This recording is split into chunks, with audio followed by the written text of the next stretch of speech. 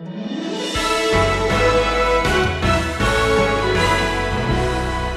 generation ago, D.A. Carson was speaking at a conference, and we had the privilege of hearing him, the staff guys. He said a generation ago, the truthfulness of the gospel was offensive. In this generation, the exclusiveness of the gospel is offensive. In Paul's day, the inclusiveness of the gospel was offensive. That a Jew and a Gentile could be included as equal partners of the faith.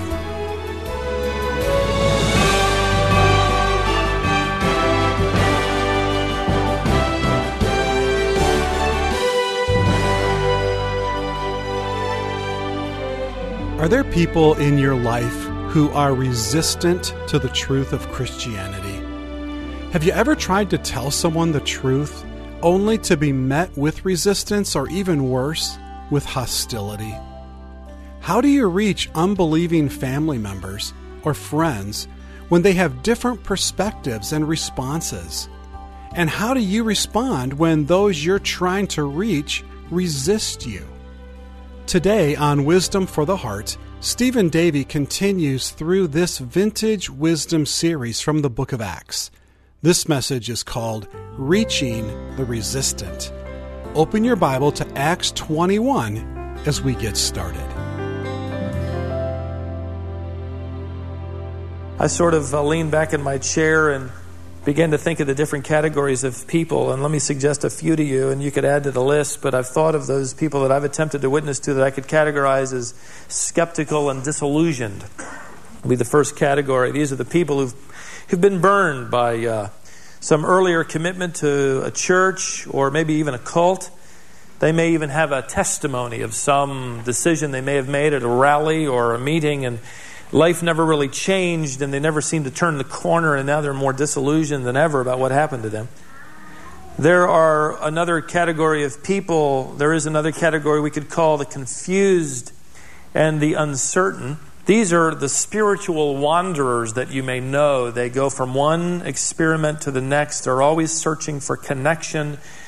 They are the spiritual pilgrims. I was on an airplane and pulled an article from their gift they give to anybody who wants them, U.S. Airways magazine. It was an article entitled Sacred Sites, and talked about pilgrimages that people make around the world. Millions of people every year, like the journey to Soto. They journey from all parts of Haiti, the article wrote, to this little town where they immerse themselves under a waterfall that is supposedly possessed by water deities. Had a picture of them dancing and singing and laughing and having just this incredible to them spiritual experience under the waterfall that represented the aquatic deities. Or Guadalupe, where hundreds of thousands of people travel annually to see the image of Mary, which had been supposedly miraculously burned into the cloak of an Indian peasant after she visited him in 1531. People flocked there and claimed to be healed and all sorts of things. Or Benares in India, another place, there's 14 or so of these, and I'm just pulling a few. It's a sacred trail along the Ganges River, where millions of Hindus annually who believe that if they bathe at these 5 sacred crossings, that they will be sped along their way toward paradise. They also believe that if their cremated ashes are one day scattered on this sacred river, their souls will be hastened to paradise. Searching, but more confused perhaps than ever, and certainly in their hearts knowing they haven't arrived at the satisfaction of the answer. There's another category that we could call angry and turned off. These are the people that as soon as you mention religion, they have their message already. It's usually going to be something about the church is filled with hypocrites and all they want is what they can get out of me, and so on and so forth. And they don't want to hear what you have to say unless they want to talk about it and say it themselves. Another group could be called the apathetic and nonchalant. They're a little confused at why you would ever want to spend more than an hour or two a year in church. Christmas and Easter would satisfy this category of people. They can't quite figure out why you'd want to open your Bible and read it regularly. They think that maybe you're a little too carried away, that this has become more than some guideline, that this is actually what you call a manual for your life, and they don't quite catch that. There's another category we could call the resistant and unyielding. for some reason, and you're not sure what it is, but they dig in their heels and they never seem to go over that invisible line of resistance and accept what they may even admit to you is truth. And you're frustrated as you hope for something to say and some illustrative thing that gets them to move, and you can't. Then there are finally what I think we could call the intellectual and proud. And these are the people that would tell you that, if that's what you need and that's the prop that you need or the crutch you need to lean on, well, that's great for you and go ahead. But my life is figured out and I don't need to do that kind of weak stuff. And these are also, by the way, the kind of people that will argue typically with you that every way is a right way. That if you find the truth of religion, you'll discover that it is all embracing and that everybody's right. Ultimately, everybody's going to paradise or heaven or nirvana or whatever they want to call it. I was on the plane some time ago, and we were traveling from New Delhi to Hyderabad, and David Williams he'd been given the aisle seat, and I had got the luck of the draw and was given the window seat. And right in the middle, with a poor guy from Canada was scrunched in between us. And we had about an hour and a half. David, I see you there, about an hour and a half flight, I think. And so this guy wasn't going anywhere. And so David, he starts praying and we start talking. And this fella had just returned from a sacred journey of his own to the Lotus Temple. And he was a Canadian executive, and he was so excited about having been to worship at this Lotus Temple, which is one of the signature temples of the Baha'i faith, of which he was a member of the Baha'i faith. Basically means that everything's okay. And we can all somehow be right, even though we disagree. And so we went back and forth, and it was this verse and this quote and this illustration and everything I could possibly think of, and he would always come back with, it doesn't say that. That Jesus didn't really mean what he said when he said, I am the way, the truth, and the life. No one comes to the Father but by me. And I'd scratch my head and think, well, boy, it's hard to come up with anything else there. And we'd look at other verses, and it didn't really say that you can't add or take away from this book of the prophecy, or you'll be condemned. That isn't what it really meant, even though it said it. And Jesus really wasn't the Messiah, even though it was said of him that he was, and on and on and on. And I knew our flight we'd been at this for about an hour, and I hadn't been able to find any chink at all anywhere in this guy's armor. And what's more, he just smiled at me all the time as I'm becoming very frustrated, and I'm not smiling and I'm not happy. So at any rate, I finally just saw this newspaper that was in the flap in front of him, and it occurred to me as I could read the bold headline that this may be something, and the bold headline said, "Woman killed in auto accident." And I pulled the newspaper out and I kind of stuck it under his nose. I said, look at what does that say? And he said, "Woman killed in auto accident." I said, "Isn't that amazing? This woman was killed playing tennis." And he looked at me, and that's when his legs started shaking. Like a kid waiting for the recess bell to ring, I knew he wanted out. You couldn't get anything out of those words other than she was killed in an auto accident. Not she broke her leg, not she was playing tennis, not she bought a car. Nothing. And but I remember, and still he just then smiled and shook his leg, and that was kind of the end of it. And I was so frustrated that I hadn't had something to say. I felt ill-equipped and unprepared. And maybe you have felt that way as well, as you've wanted something better, and there are certainly things we can learn, and we're offering things, by the way, here in our Catalyst program to help you learn, but you've tried everything you know to do as you deal with that angry and turned off relative, as you deal with that apathetic spouse, as you try to minister to that coworker or that neighbor or that roommate who experiments with everything but the truth. If you could roll all of these categories up into one audience, you would have the audience in Acts chapter 22. And I want us to take encouragement and insight from this as Paul begins to give his testimony to this audience. You remember, if you were with us last Lord's Day in our study back in chapter 21, they began to beat him.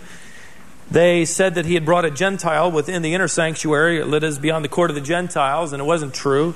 But it inflamed the crowd, and they began to beat Paul, And the soldiers rushed down to rescue Paul. The soldiers were stationed in Fort Antonio, which was built on a precipice overlooking the temple grounds. And they were always watching the Jews because, especially during these festival seasons, things could break out. And they were responsible to the governor and to even beyond to the emperor to quell any rioting. So they rushed down in chapter 21, verse around 32. You notice they immediately rescue Paul, and then it may be surprising to discover that they chain him. Now, why would they chain him? They don't know what happened. They don't know what he did. He's being beaten, and they rescue, but then they chain him, and we don't know the answer until we get to verse 37, which is where we left off. So let's pick our study up there. We're going to actually go through the entire next chapter.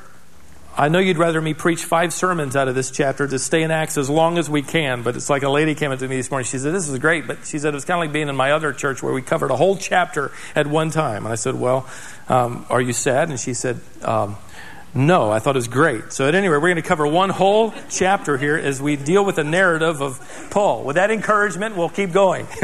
Verse 37. As Paul was about to be brought into the barracks, he said to the commander, may I say something to you? And he, the commander, said, do you know Greek? Greek was the lettered language of the cultured, educated man. Then you are not the Egyptian who some time ago stirred up a revolt and led the 4,000 men of the assassins out into the wilderness. Oh, this is why Paul was chained by this Roman general. The Jews thought he was a heretic. The Romans thought he was one of the 10 most wanted men on their list at this particular time. An Egyptian terrorist who was leading a gang of men known as the assassins. Assassin is the word that comes from the Latin word sica, or dagger. These men used to carry the dagger around hidden in their cloak, and they would go into the marketplace and they would pick out their target, the one they would assassinate. He would probably be a Jew that was collaborating with the Romans, or maybe even a Roman leader, and they would mingle with the crowd and stab this individual and then mix back into the crowd, or maybe even become part of the mourners. These were a dreaded group of men who were known as simply the assassins. And this soldier, this leader, thinks that he has caught the Egyptian. But Paul instead in verse 39 said, I am a Jew of Tarshish in Cilicia, a citizen of no insignificant city, and I beg you, allow me to speak to the people. And when he had given him permission, Paul, standing on the stairs, motioned to the people with his hand, and when there was a great hush, he spoke to them in the Hebrew dialect. Now, so what's Paul doing here? Is he proving that he is no intellectual slouch, that he can speak fluently in 2 languages? No, he's beginning his testimony, and he will accomplish several things that I want to provide for you in principle form. Several things that provide for us a good example of what it means to be a testimony to those who are angry or apathetic or turned off or searching or confused or all of those categories we've just mentioned. The first thing he did was this. Paul spoke in a language that they understood and respected. In other words, he spoke to them in their mother tongue, the Hebrew dialect, more than likely the Jewish Aramaic. And you notice the effect it had on this lynching mob, verse 2 of chapter 22. When they heard that he was addressing them in the Hebrew dialect, they became even more quiet. And this is something he did literally, but it had a profound effect on them, and I think we could make some allegorical application, if you forgive me of that. And that is simply this: when we speak to people about the gospel, speak in a language they understand. Depending on their age, their background, what you know of them, use terminology they understand. Speak to them in something that they would respect and appreciate. The second thing that Paul did here, just in these first few words, was disarm their anger by showing respect. Now I want you to go to verse 1 of chapter 22. The very first words that this beaten, bleeding apostle spoke were these words: brethren and fathers. Brethren and fathers? How about, who do you think you are? You just tried to kill me. I'm bleeding and broken. You don't know the truth. And may my blood be upon your head and the head of your forefathers. There's something good like that, you know. That's what I would want to say, I think. Why Paul is living out Proverbs 15:1. A gentle answer turns away what? Wrath. Now for the moment they are hushed, and he gives us what we could call our next principle. He recognized the gospel could only be offered and never forced. Would you notice again verse 1? Brethren and fathers, hear my defense, which I now offer to you. The word defense comes from the original word apologia that gives us our word apology. Or better yet, it gives us our formal English categorical term for the theological apologetic or the theological defense of the gospel. When you talk about providing an apologetic for the gospel, you're not apologizing. You are simply giving a defense based upon what has happened in your own personal life. So Paul is saying, if you will allow me, I would like to give you my formal defense of the truth of the gospel of Christ. Now, had this crowd begun to scream and shout and say further, away with him, what would have happened to his apologetic? He would not have offered it, right? And I think that's a good principle to learn as you attempt to witness to those. You give the gospel to those who want to listen. One more principle before we go further. He ignored their accusation and he focused on the issue at hand. Their accusation was that he had brought a Gentile into the temple within the inner part reserved only for Jews. He ignored that and focused instead on the issue at hand, and that was the gospel. Now, let's just sort of slip in here and listen, and we'll read through it and make a few comments. Let's begin at verse 3. I am a Jew, born in Tarshish of Cilicia, but brought up in this city, educated under Gamaliel, strictly according to the law of our fathers. Now you notice how he clearly establishes his background in accordance with the law. They assumed also he didn't care about the law.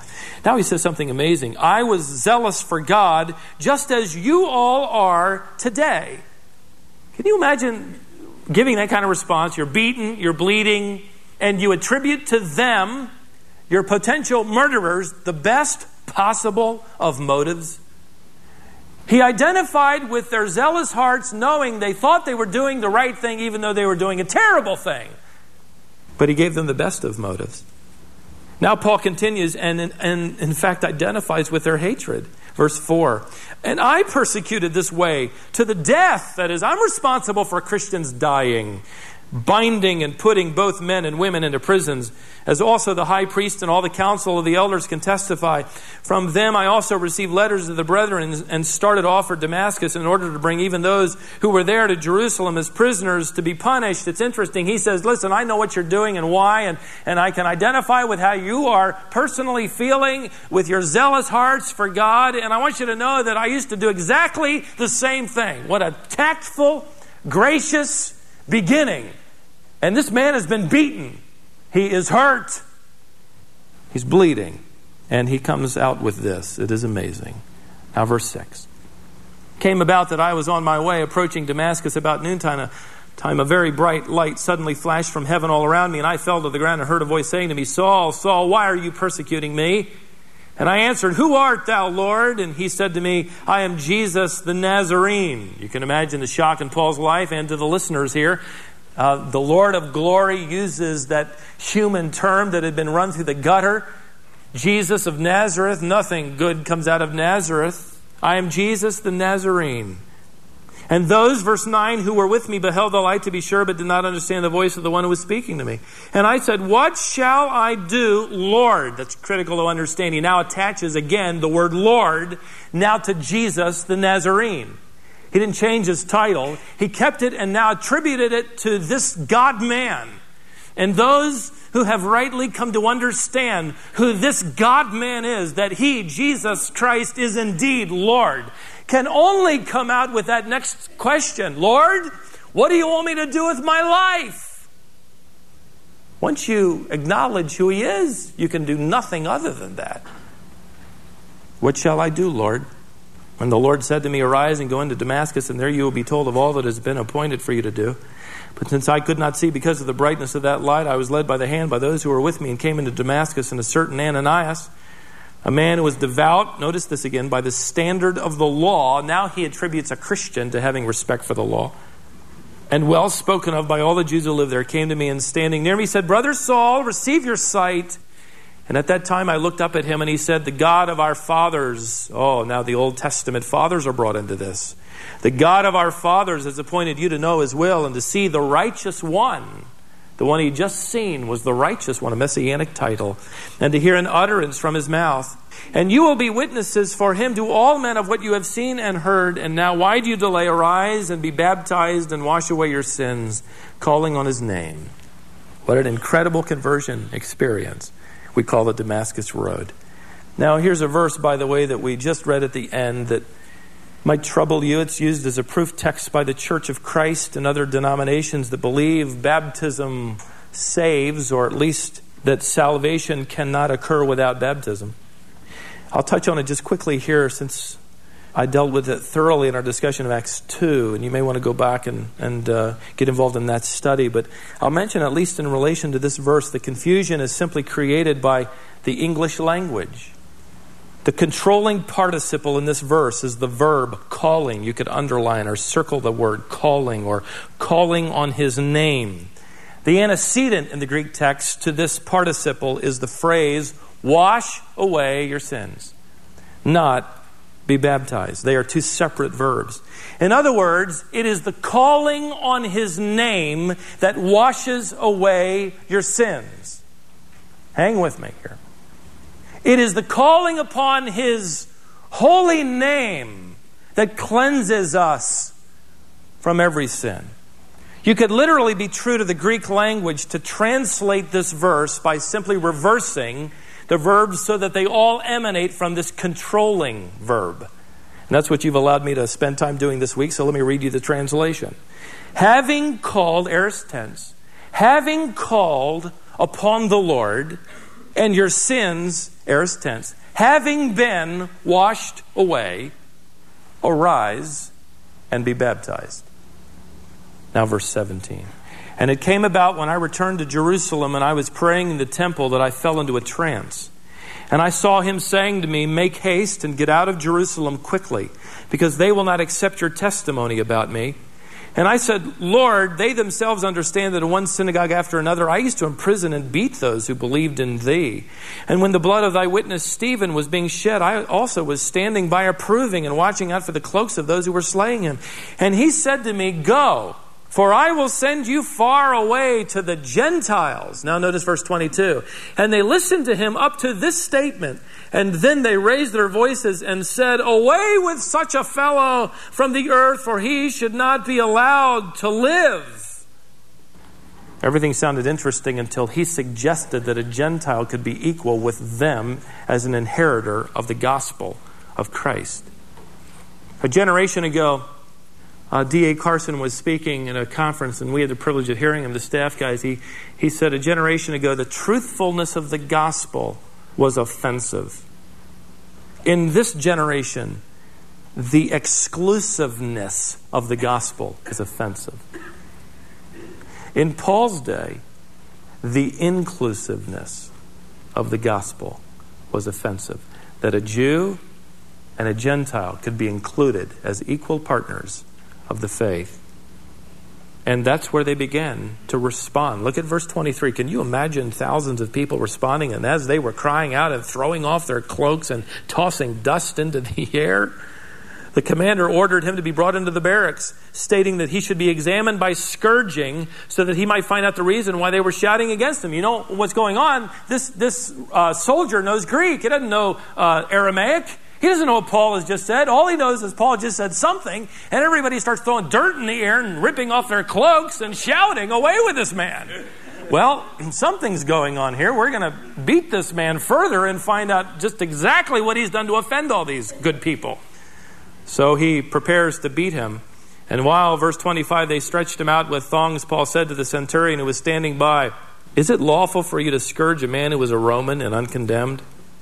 And when the centurion heard this, he went to the commander and told him, saying, what are you about to do? For this man is a Roman. And the commander came in and said to him, tell me, are you a Roman? And he said, yes. And the commander answered, well, I acquired this citizenship with a large sum of money. Now we know that the Emperor Claudius and his wife Messalina came up with a neat idea to put coins in the coffers, and that is they offered citizenship to those who could store up the money and pay this exorbitant bribe, really, to have the rights of Roman citizenship. And so this soldier is saying, well, you know what? I saved up enough money and I was able to buy it. Paul says, oh, well, I want you to know I was born a citizen, as my father was a Roman. In other words, Paul kind of digs his heels in. He has taken stonings and beatings. Not many survived the scourging.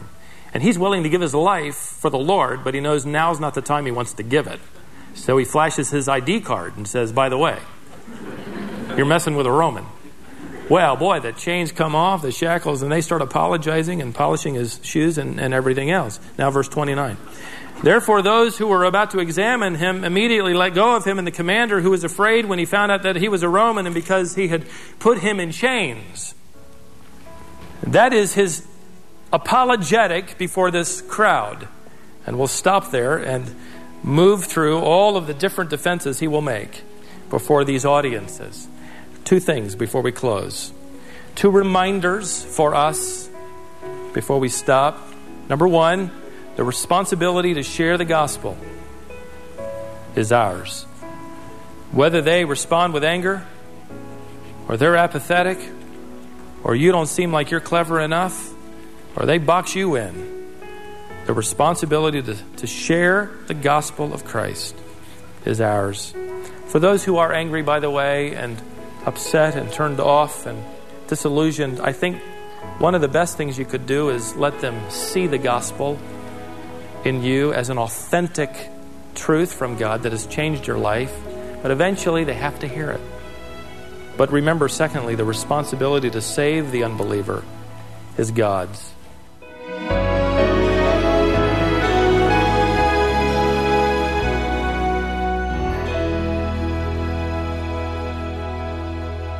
I hope the truth of this message has encouraged you today.